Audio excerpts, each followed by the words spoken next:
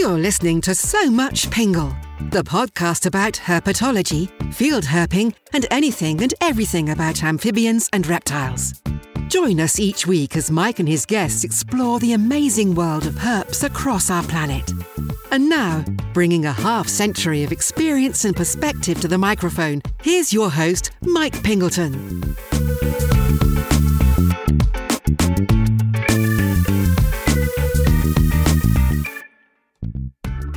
Hello there, everyone, and welcome to the show.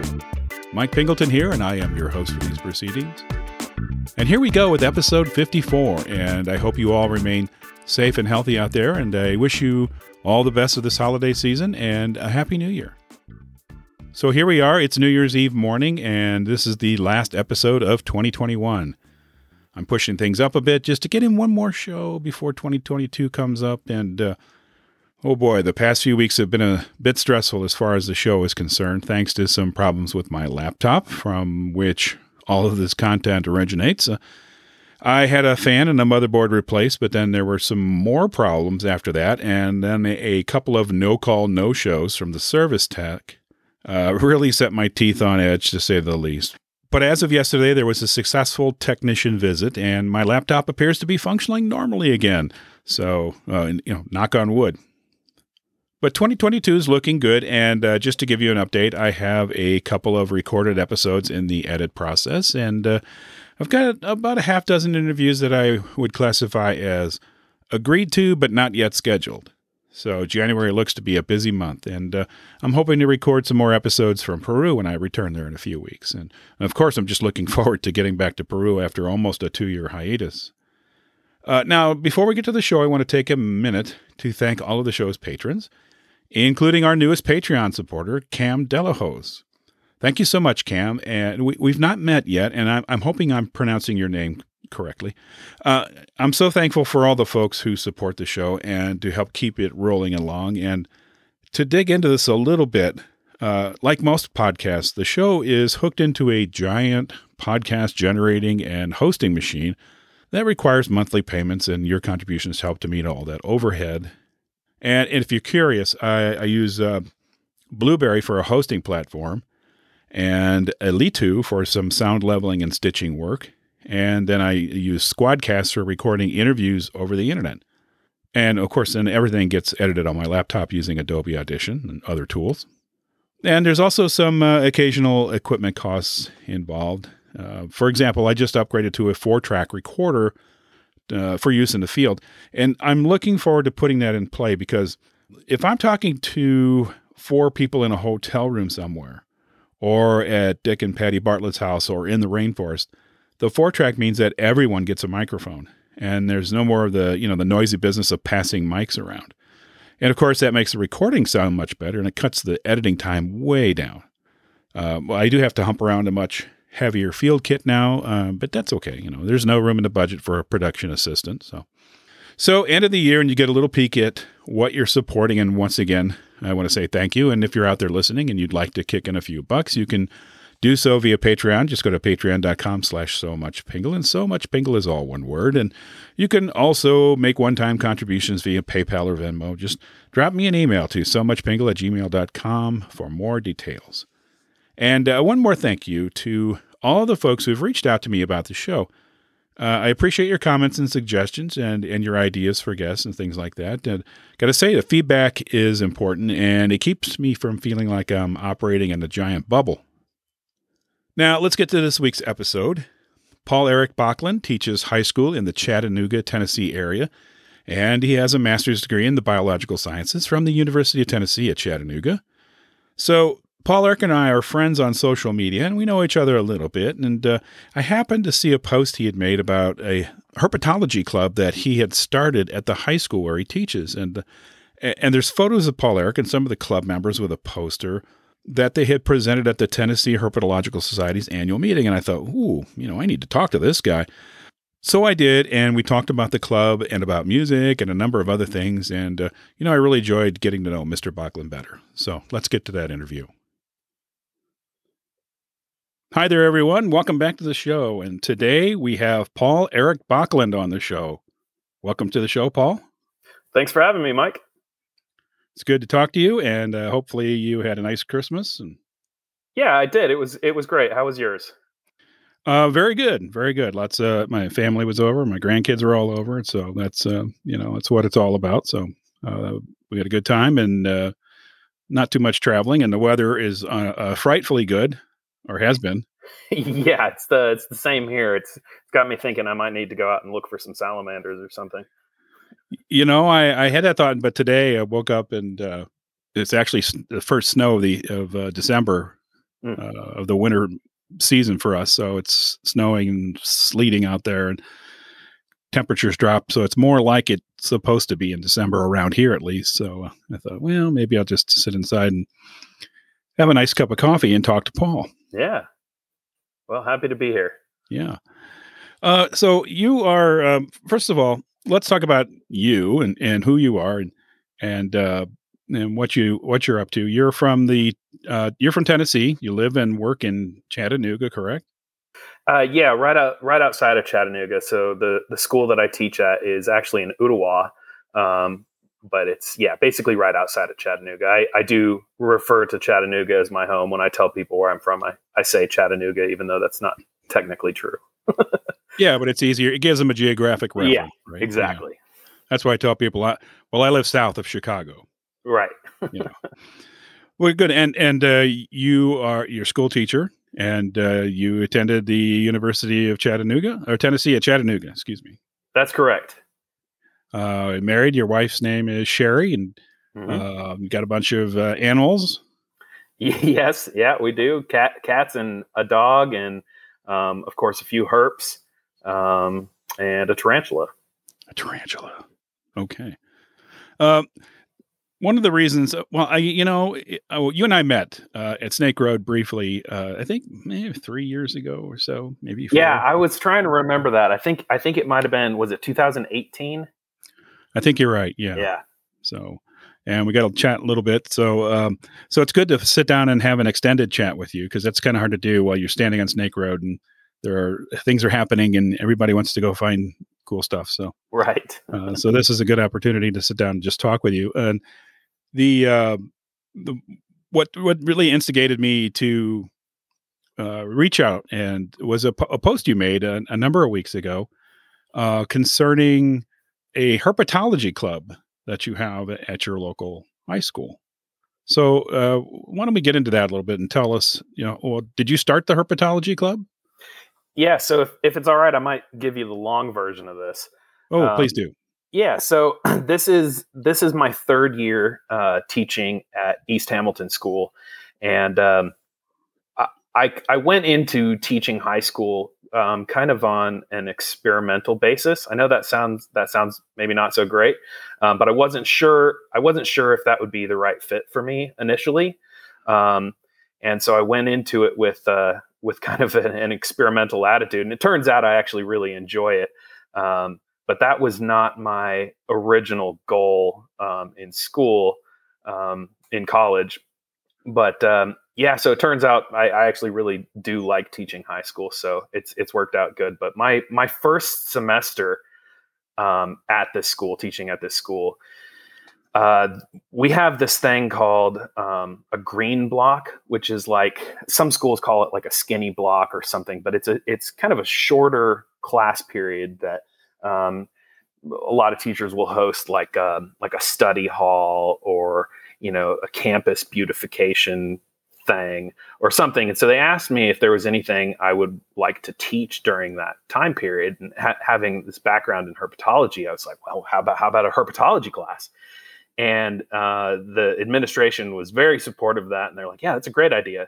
And so that first semester I got to teach, and I don't even know what I would call it, a survey of the introduction to herpetology or something like that. We just called it herpetology, but there's only so much you can get into in 30 minutes, each day. So I taught this class. They had to close registration for the class because it was in so much demand. It was absolutely completely full. And I don't remember offhand exactly how many were in that class, but it was approaching like a fire code violation. there were so many students in there, but it was great. A lot of enthusiasm, a lot a lot of kids really interested in learning about reptiles and amphibians. So I did that. And then they needed me for a different class in subsequent semesters. So I wasn't able to do that again. But I had to scratch this herpetology itch in some way. And so, in my regular classes, the biology classes that I teach, I weave in reptile and amphibian examples every chance I get. So I can kind of, explore those things in that way. But I wanted something more specifically focused on reptiles and amphibians. And so I thought, well, we can just start a club and see how that goes. And so we started up a club this semester, and got a lot of interest, a lot of students signing up for it. And it's whittled down a little bit to kind of the core group. But there's probably 10 to 15 students that are regular members of the club that show up to meetings. We're just getting started. We kind of just recently wrote the Constitution and got the club officially approved through the district so we can start fundraising and that sort of thing. And we've got various goals, that short-term and long-term goals that we're working towards as a club. And I could talk about some of those specifically if you'd like, but it sounds very cool. And so you get the blessing of the administration to do this based on the demand for your herpetology class, which unfortunately was a one-off. But why do you think so many kids are interested in herpetology? And I'm thinking, 20 years ago, how many kids would know what herpetology was? So what do you think is going on here? Right. Well, I think some of it may be the novelty of it. There's not really a comparable club at our high school. And so it kind of stood out. We had this kind of club, I'm not sure what you'd call it, like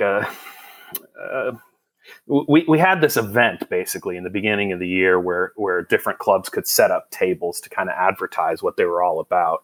And, our table had, field guides and snake hooks and, boroscopes and like field tools and various herpetology, field herp tools set out. And I think that caught a lot of interest among the students. And I don't know, it's hard to say exactly what caught their interest, but I suspect it's probably a lot of the same things that grabbed our interests, when we were younger too. Do you think that the tactile nature of it helps? I mean, you can't catch a bird. Sure. Not easily, but you can hold a frog or a turtle or a snake or whatever. Right. Yeah, no, I definitely think that has something to do with it. And I've had a snake in my classroom since I started there. I have a boa constrictor in my classroom that's been a feature of my classroom. And so I had students from, not even my students, just students at the school that had heard that there was a big snake in Mr. Bachlin's classroom. So I had kids coming by regularly to see the snake. That maybe generated some of the interest as well. And then I would say that the majority of my students that are in this club were in my other classes as well. And so, I promote reptile and amphibian conservation at every opportunity that I can. And so I like to think at least that maybe some of that has found its way into their thinking. Okay. So, I'm going to say this, some of it's, Mr. Bachlin's pretty cool and here's something cool he's doing. So, maybe that's part of it, even though you probably don't want to say that. I don't know. Well, yeah, maybe. I'm going to put that down for a strong maybe. Well, that's cool. So in terms of the club, what is, you have clubs has rules and has a constitution, but what kind of activities are you doing in the club? So just getting started with this being our like kind of pilot semester for this thing. It's been, I guess I would describe it as a herp appreciation club so far. And that's just because we're kind of getting our feet under us and trying to figure out exactly how we're going to go about, our sort of more long-term goals. So we've done some things like, we had over fall break a herping competition, which was basically just like a species list, and whoever came back from fall break with the biggest species list won a prize. We had around Halloween a pumpkin decorating competition, herp themed pumpkin decorating competition. And then a lot of it has been planning, because I don't want this to be a thing that I'm just, charging forward and they're following behind me. I want them to kind of, be involved with the direction that we go. So a lot of our meetings more recently have been planning what we want to do and what we want to accomplish as a club. And so some of those goals include improving habitat on campus to attract herps. And, a lot of that involves installing artificial cover like tree frog refugia and maybe some cover boards. We don't have a ton of property, but there is a couple of patches of natural habitat, and there's a creek that flows through campus. And so there's been a few things that we found already. We found some green tree frogs. There's been black king snakes on campus and rat snakes and southern two-line salamanders. And so there are some herps already. But I would say the primary focus of the club is to engage in activities that work for conservation. And one of the easiest ways that we can do that is through fundraising.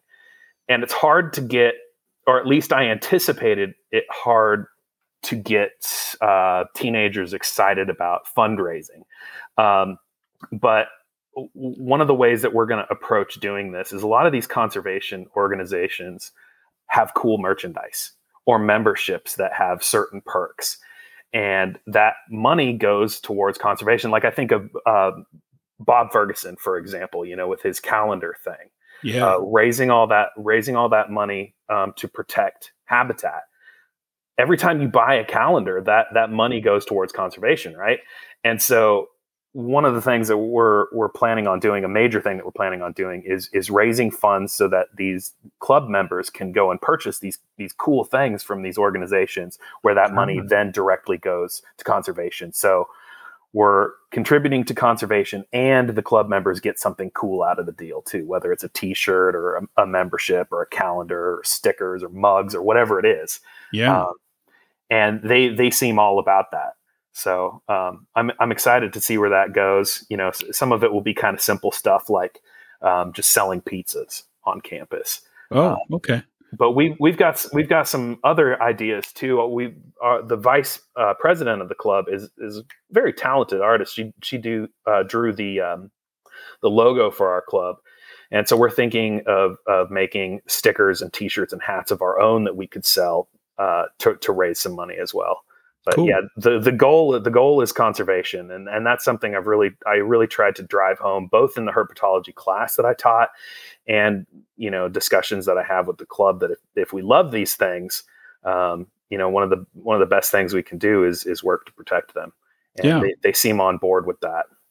Okay, well, be sure to let me know when you get some swag, stickers and T-shirts for sale, and we'll talk it up. Yeah, absolutely. Get some of my friends out there to help out. Yeah. So what's the age? It's been a long time since I was in high school. What's the age group? Are we getting freshmen and seniors? Are we getting what's the demographic of the herpetology club? Well, the club officers are pretty much all seniors. And so they will be gone at the end of the year. And we'll have to elect new officers, which we were going to do every year anyways. I would say that it's mostly juniors and seniors. There are some young, I don't think there's any freshmen. So basically sophomores through seniors. And that's largely just because I don't interact with the freshmen and sophomores, because the classes I teach are primarily juniors and seniors. I see.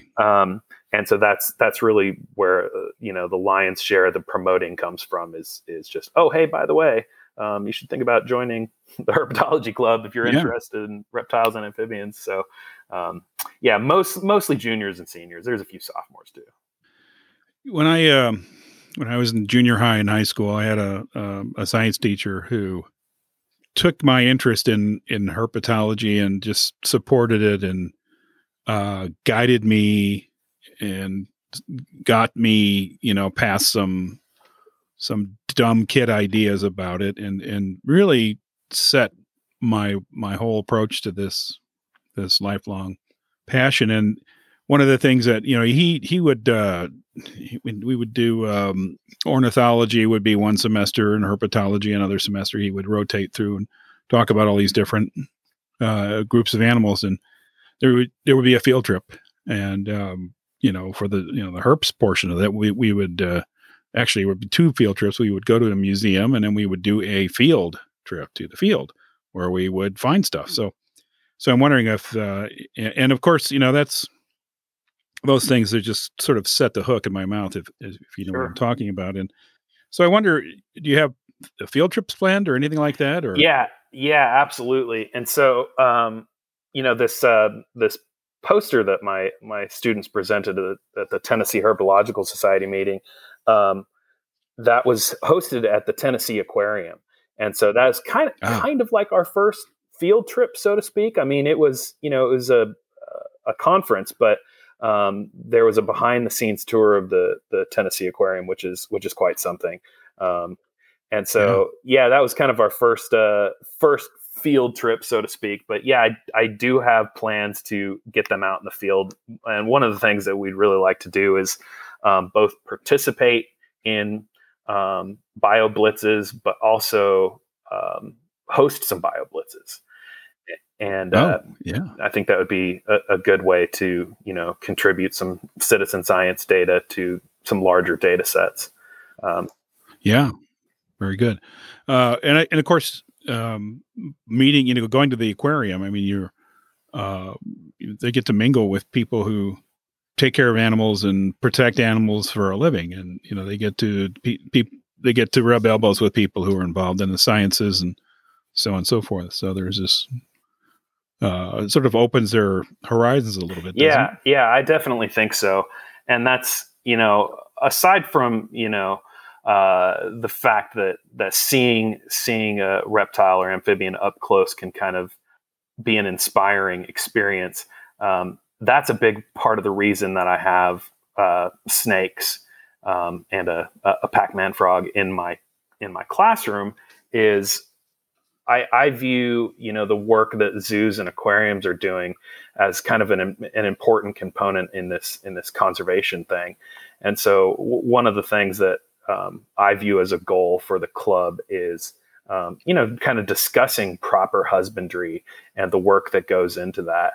And so, I think it was a great experience for them to get to, to talk to some of these people that work at the aquarium, and also get to participate in, the captive husbandry of the herps that are in my classroom.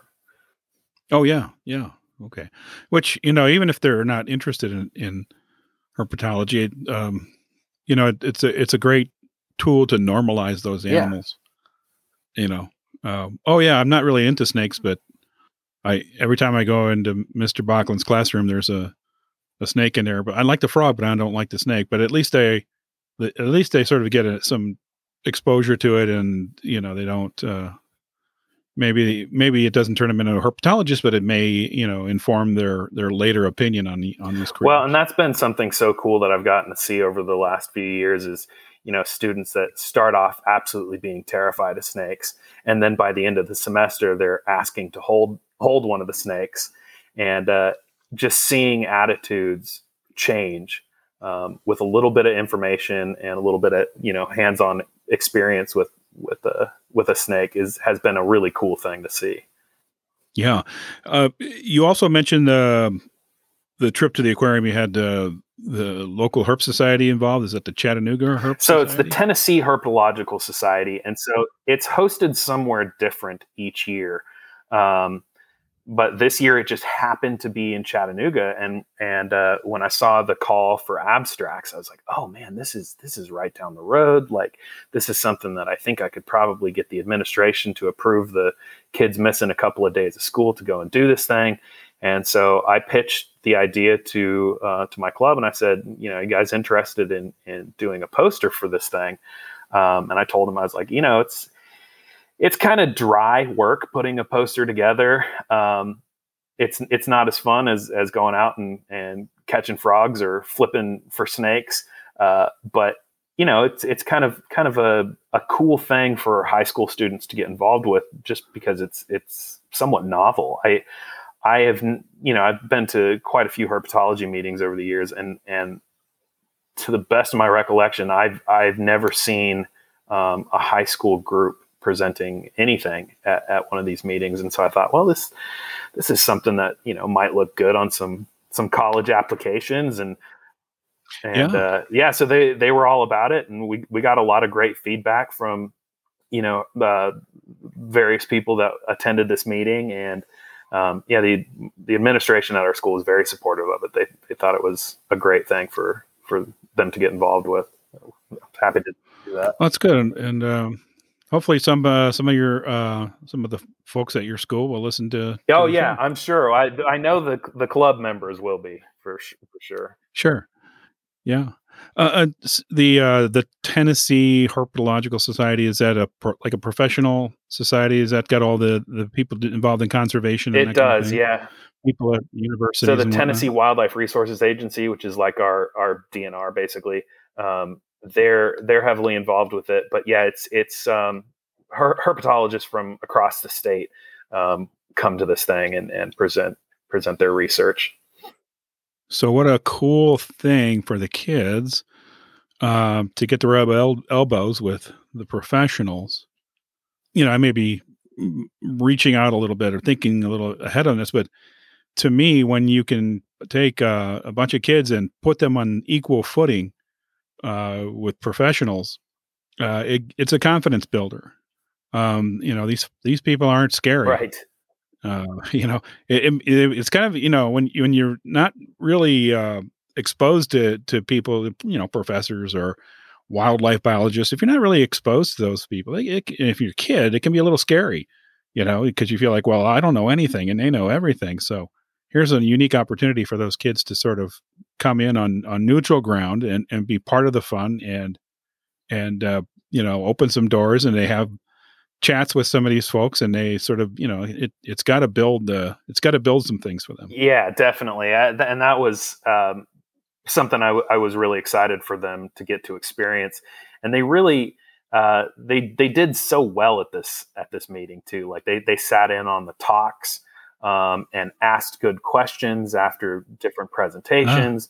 And then, of course, during the poster session, when people were coming around and looking at our poster and asking questions, they fielded questions like experts. So they were, I think that they dipped their toes into the water in kind of a big way.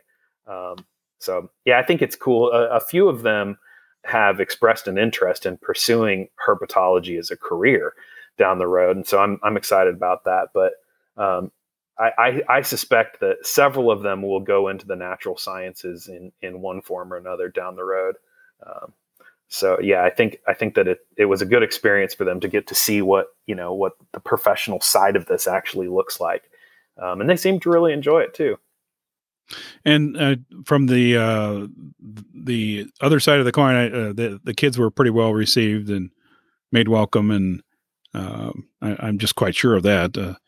It's such a unique opportunity, and even the other folks are probably pleased to have the kids there and to participate. Yeah, definitely. I think our poster got a lot of traffic, largely because high school students presenting something at a herpetology meeting like that. It's kind of unusual, and so people wanted to see what that was all about. And essentially, what our poster is really kind of a prospectus of where we want to take the club and things we want to do. So there wasn't really any cold hard data in the poster, but it was kind of our plans for the future. And I think it was well received.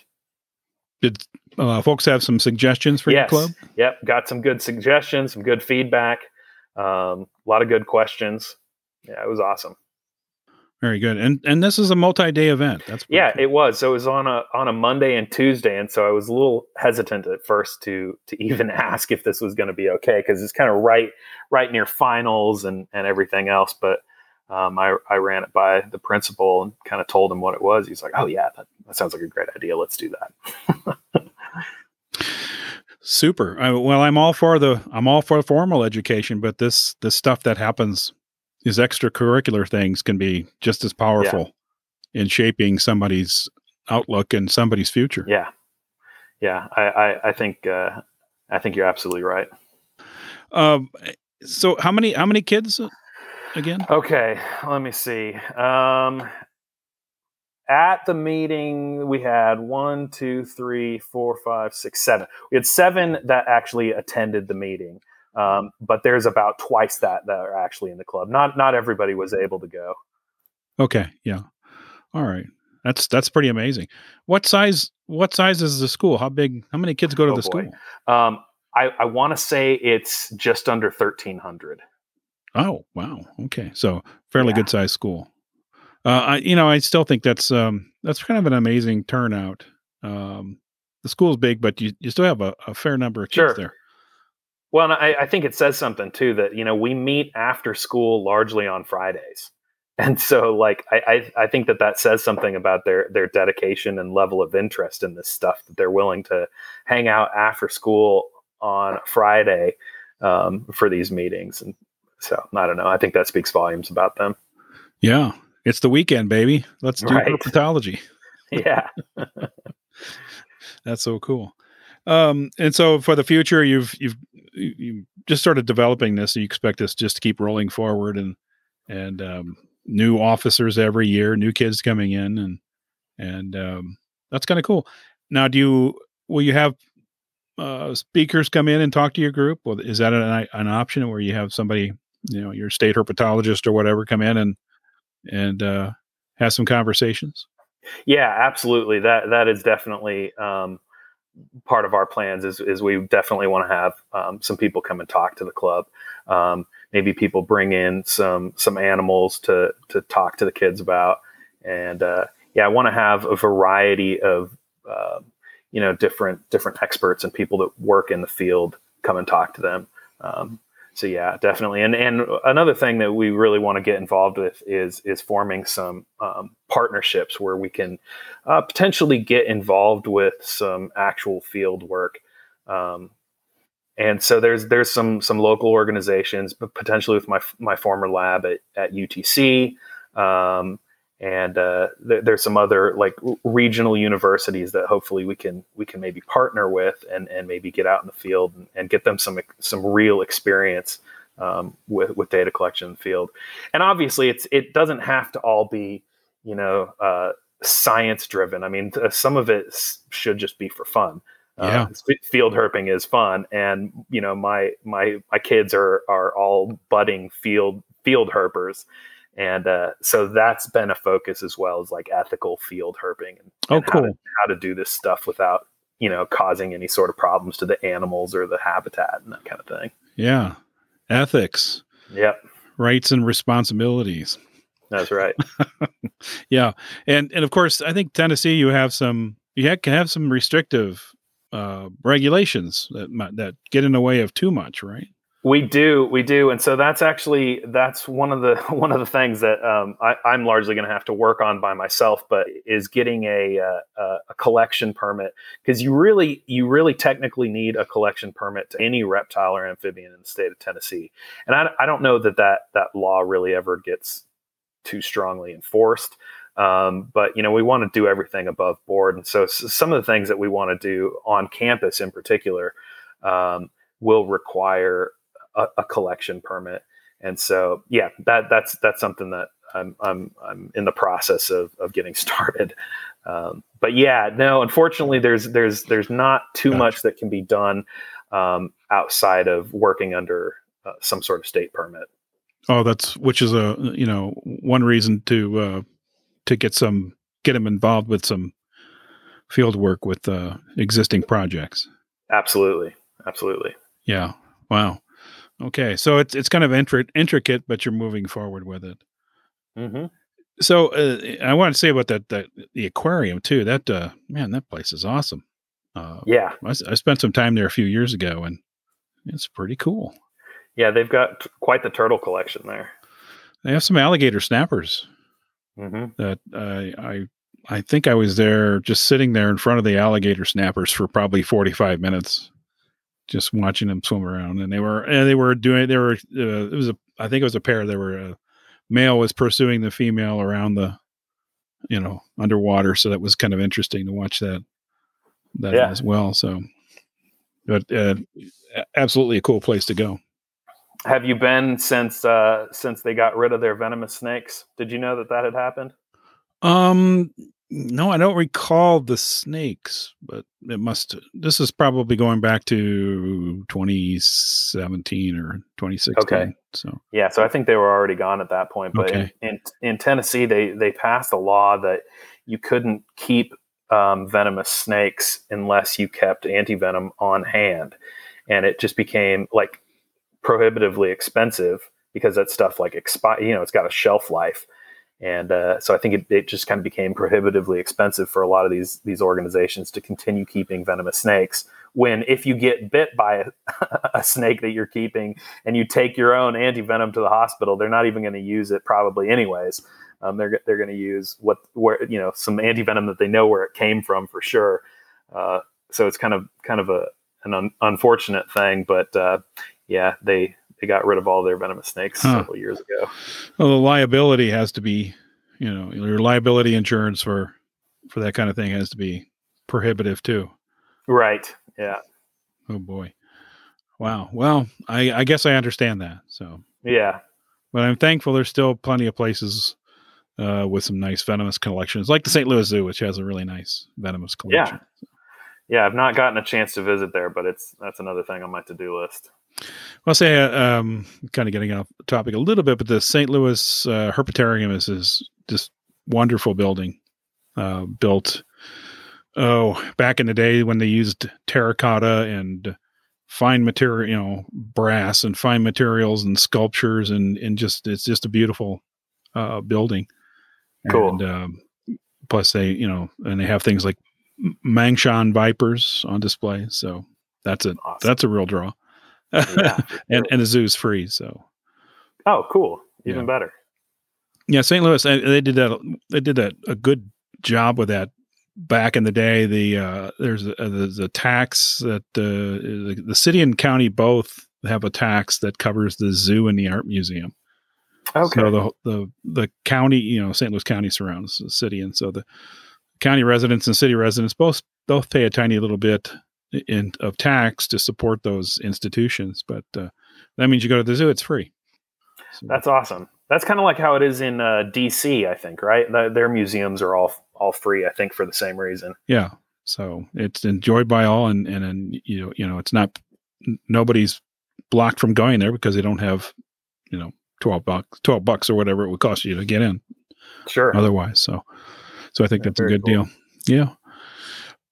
Well, this is hopefully you and I can continue to keep in touch about this project because I'm interested in how this goes and like I said, let me know about the fundraising part of this because it's also something maybe we can help out with. Cool. Tried to help Bob out with his calendar project, so that's same sort of thing. Anything to help the kids, yeah, very cool. Your background is in biology, though. Your degree is. It is. Yeah. So this is right up your alley.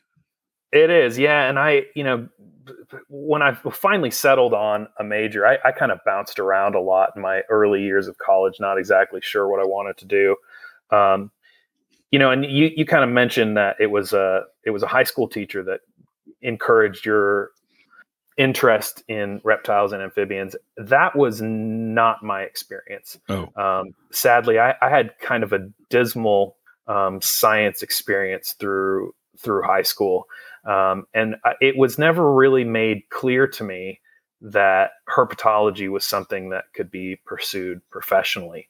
My understanding of people that worked with reptiles and amphibians was basically limited to Steve Irwin. I saw this guy on TV. He's like, okay, if you want to work with reptiles and amphibians professionally, you either work in a zoo or you're a TV personality. And I didn't realize that there was other routes you could go with that. And so when I started college, I did not start as a biology major. I started as a journalism major because have you ever seen the movie Almost Famous? Yeah. Yeah, about the kid that, travels around with a rock band and writes for Rolling Stone magazine. Yeah, what's his name? I forgot his name. That's a cool movie, yeah. Yeah, it's a great movie. And, I saw that movie in high school and I thought, you know what, that's what I want to do. I want to travel around and go to concerts and write about music. And so I started off as a journalism major and talking to a few local journalists. They kind of disillusioned me about that whole plan. And so I bounced around for a while, taking various classes, not knowing exactly what I wanted to do. And I finally I guess I learned somewhere along the way, there's this, there's a whole field of herpetology where you can make a career out of studying reptiles and amphibians. And I had been into reptiles and amphibians since I was a little kid. My whole life. I don't remember a time when I wasn't fascinated with them. And so I finally landed in a biology major. And then I went to grad school for environmental science. My master's degree is in environmental science, but both my bachelor's in biology and master's of environmental science were from UTC. And the plan was to use that as, a jumping off point to go into a PhD program. I wanted to do academia. But as a grad student, I had a teaching assistantship where I got to teach some biology labs, and I discovered that I absolutely loved teaching. And I was like, okay, well, this was not part of my original plan, but I would love for education to be a component of whatever I wind up doing professionally down the road. And I wasn't at the time thinking high school, but I definitely wanted teaching to be a component of whatever I wound up doing. So right after grad school, I got an adjunct teaching position at the university, and I got to teach ecology and biology 1 and 2 and ecology lab. And so I got to teach these various college level classes, and I got a big kick out of that. But as anyone who's ever taught adjunct classes will tell you, that doesn't really pay the bills. No. So I had to look elsewhere, and I had a buddy that came out of my same program. He got out like maybe 2 years before I finished. That was teaching in the county, and he's like, you ought to consider teaching high school. And I was like, I don't know if I'd be any good at that. Like, I feel okay standing, behind a podium and lecturing for 90 minutes. I don't know if I'm creative enough to be a high school teacher and whatnot. And he's like, well, if you don't like it or you're not good at it or whatever, you don't have to keep doing it, but you ought to consider trying it. It's a real job. Yeah. So I was like, okay, all right, we'll try it out. And the more I started thinking about it, the more I thought, I didn't really have a teacher early on that inspired me, to pursue the path that I eventually wound up on anyways. But man, I could have gotten so much further in life had I had that kind of early direction. And so that was another thing that kind of lit the fire into me. I was like, you know what, if despite the fact that I didn't have that in high school, I wound up where I was ultimately meant to be in the end anyways. But if I can be, provide some sort of guidance to these kids earlier on in life, maybe I can kind of be the high school teacher that I didn't have, but I wish I had. You know what I mean? Yeah. Well, that's awesome, because that's, it's hard to find people who don't have respect for teachers and what teachers do. And they're terribly underpaid and underappreciated, I think, as a whole in society. But everybody, and I'm going to use you for an exception, but almost everybody's got a favorite teacher that they go, and it's never, what was that teacher's name? It was like, his name was Donald Koitzer, and he taught me in 7th and 8th grade, and he taught me in high school. And thank you, by the way, Donald Koitzer, for all you did for me. But you don't forget their name, and you remember all that stuff. And so, that's, kids walk around with that in their heads until their last breath. You don't forget those people. They mean something. So Yeah. so it's a big deal. And I think the idea that, I'm sorry to hear that you didn't really get that. I don't want to call it a mentorship but you didn't have that experience. But the idea that kids come off, throw their hat in the air, or walk off the stage with their diploma, and they're a fully formed human being is, there's always going to be a few kids who know what they want to do since they were little. You know what they want to do, and they end up doing it. But a lot of kids, and this is natural. You just don't know what you're good at, so you have to go try lots of stuff. Sure. Figure out what you like and what your strengths are. You just don't know. Like, you did not know that you would enjoy teaching, and in high school you didn't. Probably while you were still working your way through college, you had no clue that was something that you enjoyed. Sure. So well. In high school, for me, like, the thing that I was good at was English. I liked reading, I liked writing, and I liked rock and roll. And so I thought being a music journalist was the thing I needed to do. But really, it was like, I think I didn't realize that I was also into science, because, the science classes that I took were kind of uninspiring. And so, like, I just didn't put any effort towards those. And, you talk about favorite teachers. My favorite teacher in high school was for sure my English teacher. Okay, good. But, after taking several of these English classes, I mean, I got most of the way through an English degree before I was like, this isn't right. This isn't right. I need to, this is not for me.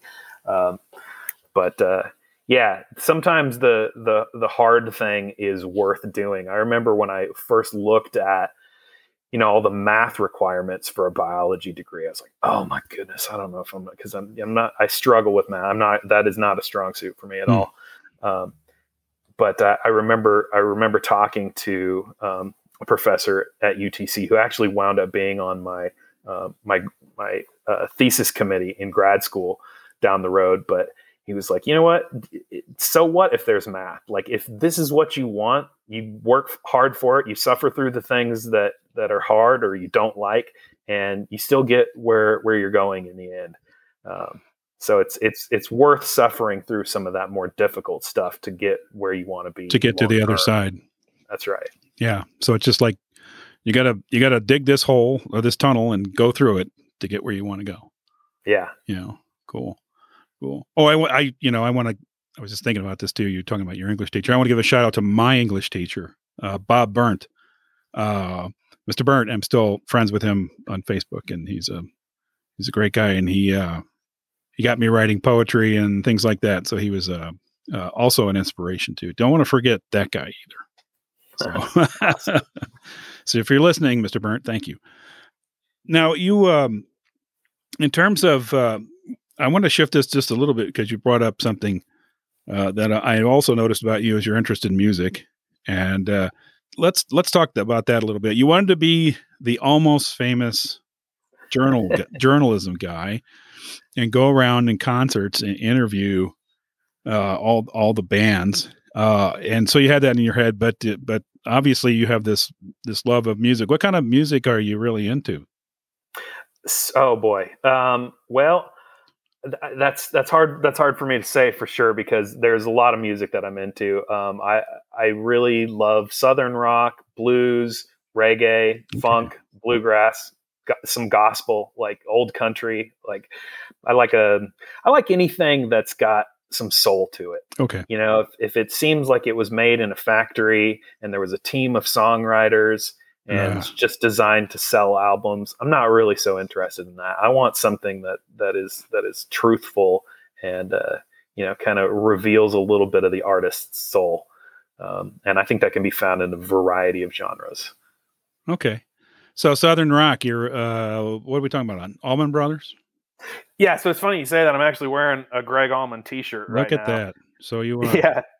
So, and I actually found out years later that Almost Famous movie was loosely based on a true story about the Allman Brothers Band.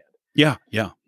And I thought that was so interesting, because the Allman Brothers then became one of my absolute favorite bands after high school. I got to see them live in 2005. Oh, wow. And that just, oh man, I was hooked from then on. And before they called it quits in 2014, I got to see them 25 times. Holy cow. It became a thing where every year we try to catch a couple of shows. But yeah, the Allman Brothers, that's probably, if I had to pick a favorite band, I'd say that they're right there at the top. When I was a kid and it was going back to junior high, when we bought records, you took your birthday money or whatever your lawn mowing money, and you go to the record store and buy albums. And one of the first 4 albums that I bought with my hard-earned cash for about, I think it was probably $4.95, was Allman Brothers, Brothers and Sisters. Nice. Which is still, incredible album, even though, Dwayne's passed and it's just Greg and the rest of the band, but it's still one of those iconic Southern rock albums that just, to me, doesn't age. It's just, I can still listen to that. Oh, it's so good. And what's so interesting about them as a band too, is that, they had several iterations. They had some early tragedies with Dwayne dying. And then, the next year, Barry Oakley dying in basically the same way. And then, through the 70s and 80s, there was some changes in the lineup. And then even through the 90s, there was changes in the lineup. And a lot of times that when you see that in other bands, it equates to a decline in the music. But there's not a decade that I can point to in the Allman Brothers history where they weren't amazing in one way or another. And their last iteration with Derek Trucks on guitar and Warren Haynes on guitar and Oteil Burbridge on bass, oh my goodness. Like that, to me, that was, and I'm biased because those are the shows that I got to see. But right. That, it seems to me that they went out on a high note rather than just kind of become like a sad cover band of themselves. They really went out at the top of their game. Where they end up going to the State Fair and they only have one original yeah, member. Exactly.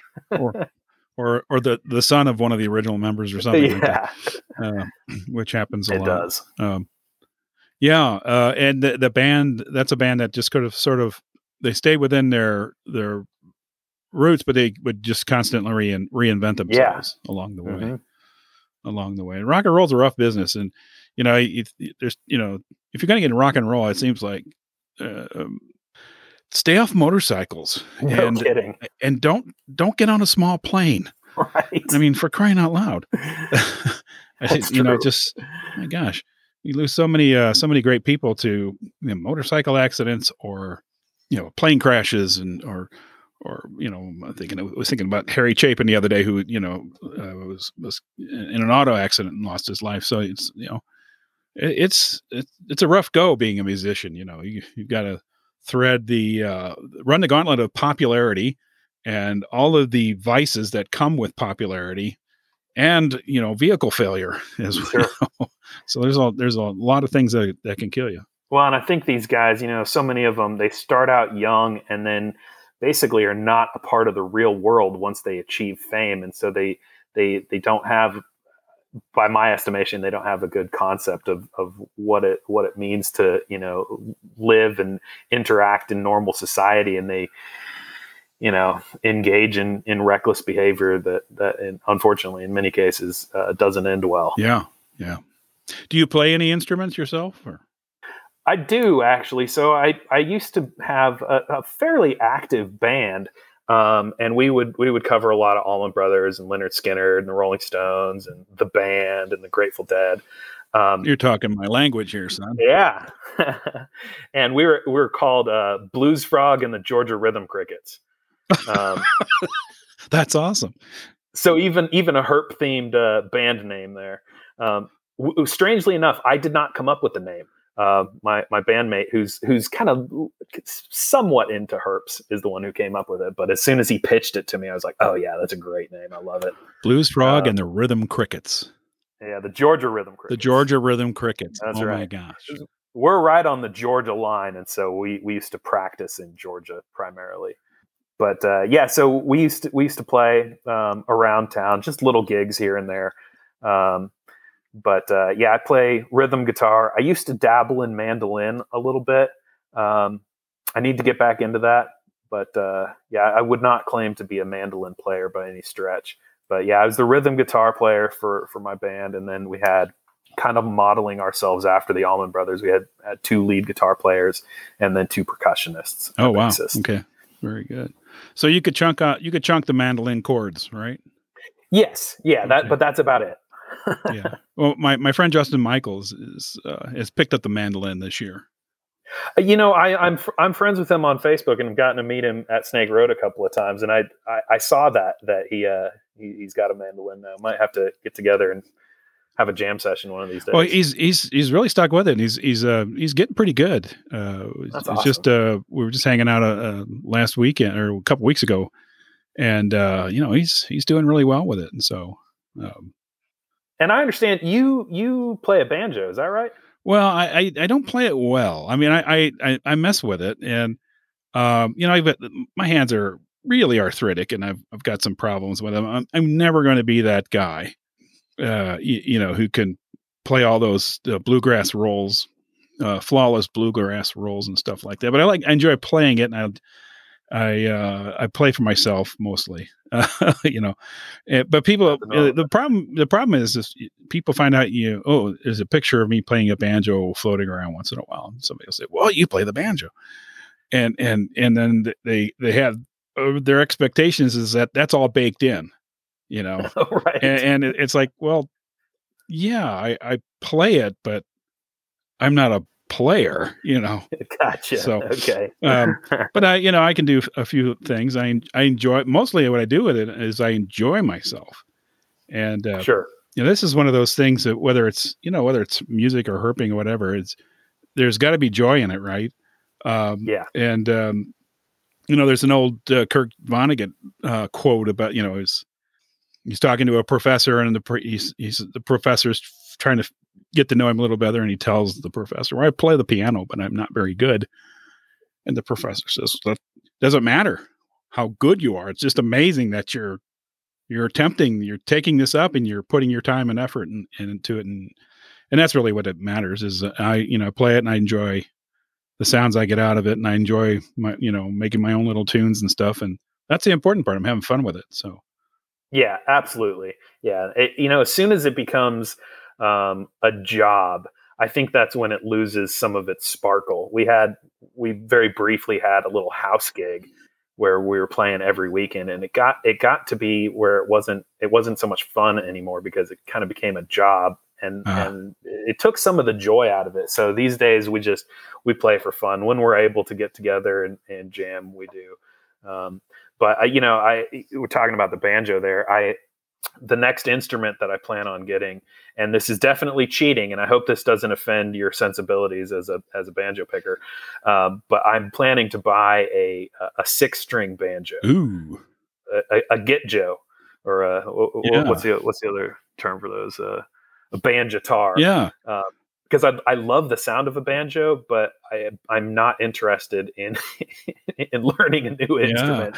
So if I could play a banjo like a guitar, I've seen Neil Young play one of those. Oh, really? Yeah, he plays it on that song about the dog King. Remember my old dog King? He's playing the 6-string banjo on that. Yeah, so that's on my wish list. All right, sounds awesome. Now my buddy Tracy Mitchell plays the 4-string tenor banjo. Okay. He plays in an Irish group, and he goes to Ireland, every year and sits down in pubs with, these Irish players, and I use players with a capital P, and hangs out with them. And he's very proficient with that 4-string awesome. in the Irish thing. So cool. So 4, 5, you're 6, I'm 5, and Tracy's 4 in terms of strings. So perfect. So tell me, I'm going to shift this back a little bit. I think I look forward to seeing you again sometime and talking more about music in person. But so do you, in terms of Tennessee and herping, do you get out and do much on your own? You got so many great salamanders in that state, for one thing. And we do. And I hope that this answer isn't disappointing, but I do most of my herping, like just pleasure herping, in Georgia. Oh, okay. Which isn't probably a great answer, but I'm some pretty decent herping in Georgia than I am to the Smokies. And so I do make it up to the Smokies from time to time. and I love salamanders. Salamanders are awesome. But my focus, and this isn't even necessarily, it just kind of winds up that way. My focus is usually snakes, and I have an easier time finding snakes at some of these spots that I know in Georgia.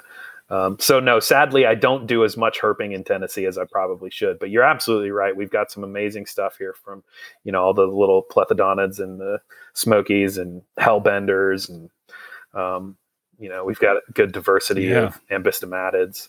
Yeah. Got a lot of cool stuff for sure. But snakes are your jam. They are. And I hate to admit that because I don't want to be like one of these snake only herpers. My research in grad school was not related to snakes at all. I did a study on like a chytrid fungus study with ranid frogs, and so like my academic background has nothing to do with snakes, but snakes have been an obsession of mine my entire life. I was kind of born into a family that was into herps, and so it's just always been a fascination of mine, and I've pursued them everywhere I've lived. I've always been, in any opportunity I had out looking for snakes. I get that. If somebody stepped on my head and said, choose something, I'd probably choose snakes first, frogs close second, and everything else third. So, Sure. Definitely.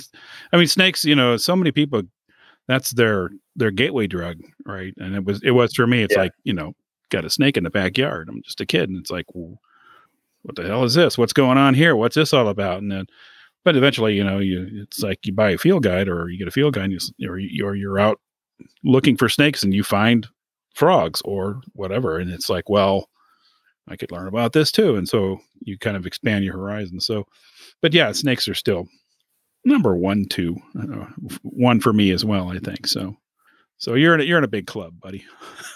Yeah. No, I'm aware of that, and we like to poke fun at each other, like these snake only herpers. Get into something else, you loser. Yeah, that's kind of fun too, because this is one of those things that I call them the. Sometimes I'll call snake people the servants of the golden worm. Perfect. And they'll be like, what'd you see? Well, no snakes, but there's a bunch of frogs that jumped away, and you're like, right. Oh, no, it's just frogs. So what? Yeah. So there are people who just it doesn't seem to grab them at all, and so I kind of try to poke fun at them a little bit. It's like, frogs are nice too. Sure. It is kind of interesting that reptiles and amphibians have been lumped together into this, all-encompassing herpetology thing, because of course they're not each other's closest relatives, but I think that you hit it right on the head that when you're out looking for snakes, you have, pretty much the same likelihood of rolling a log and finding a salamander or a frog or something else. And so that appreciation is like kind of a side effect, maybe. Yeah. They're all catchables. Yeah, that's right. Right. Those poor bird watchers. I mean, I know, right? Hey, at least they all tell each other, like, when they see something cool, like, hey, this cool thing's over here, come check it out. Well, they tell each other about cool birds because nobody can catch the damn things. That's right. So it's it's all neutral territory, although and I actually like birds, and I'm a little bit of a bird watcher. I get a little upset sometimes because of the people that push birds. Some rare bird comes into their territory, and you get a big crowd, and you got looks like 100 people with pointing bazookas at the sky, and sometimes the birds get a little pushed by that, and that doesn't, or that doesn't sit well with me. But for the most part, it's a nice obsession to have. I think people get outside, they spend a lot of time outside in bad weather, they get up early, all clean living. Right. Herpers are still asleep and the birders are out. By the time I'm up and at them, the birders are all back having their coffee. Right. So, it's a different lifestyle, but I do appreciate it. And I have lots of herper friends who are birders too. Like our buddy Bob first, and he's a big birder. Matt Ratcliffe's another big turned into a big birder guy. So I appreciate Steve Barton and other people like that who, post some cool pictures of, the snowy owls are coming down. So there's been some great snowy owl pictures this year already and things like that. So how could you not like that stuff? Well, and it's justifiable because, I mean, at the end of the day, birds are just fancy reptiles, right? Yeah. The uncatchables. So, that's right. Well, listen, it's been great to talk to you. I appreciate you coming on the show and letting us know. First of all, that it's just great fun to chat with you and get to know you a little better and you settle my curiosity about this herpetology club thing. And but before we go though, do you think that putting together, you put together a poster about the club and your intentions, is that something you can bundle into a module or a syllabus that somebody else could use to start a herpetology? I hope so. Yeah, that was another kind of unspoken goal behind this is to kind of create a template for other schools to potentially do something similar. So yeah, that's my hope. And the poster is in. I have it saved as both a PowerPoint slide and as a PDF. And so anybody that would like to see it, I'm happy to share it with anybody that would be interested in it. Cool. Very good. Well, thanks once again, Paul. You go by Paul or Paul Eric? Because I see Paul Eric. Is it Paul Eric? Okay. Yeah, it's a Norwegian thing. And Bachland is a Norwegian thing too. Correct. All right. Okay. And so you're how far back does your family go in this country? Can you trace back to when they came from Norway, or you're? Yeah, it was very recent actually. Oh, really? My grandparents immigrated to the United States in the 50s. Oh, okay. All right. Very good. Okay, Paul Eric, thanks again for coming on the show. It was great to talk to you. Look forward to next time I can see you. Maybe I'll give you a shout next time I come through your area. Yeah, please do. All right, will do.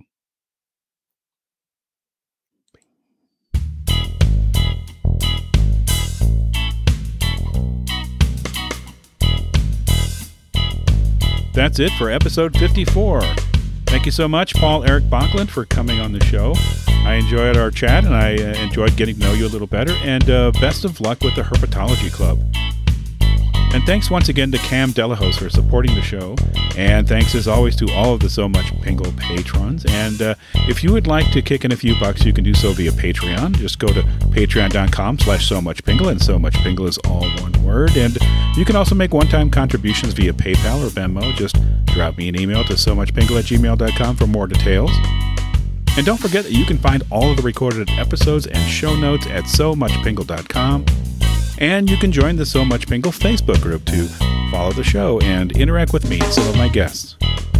And last but not least, you can reach me directly via email at somuchpingle@gmail.com. I'd love to hear from you. And until we meet again, Happy New Year. Please take good care of yourselves and don't forget to herp better.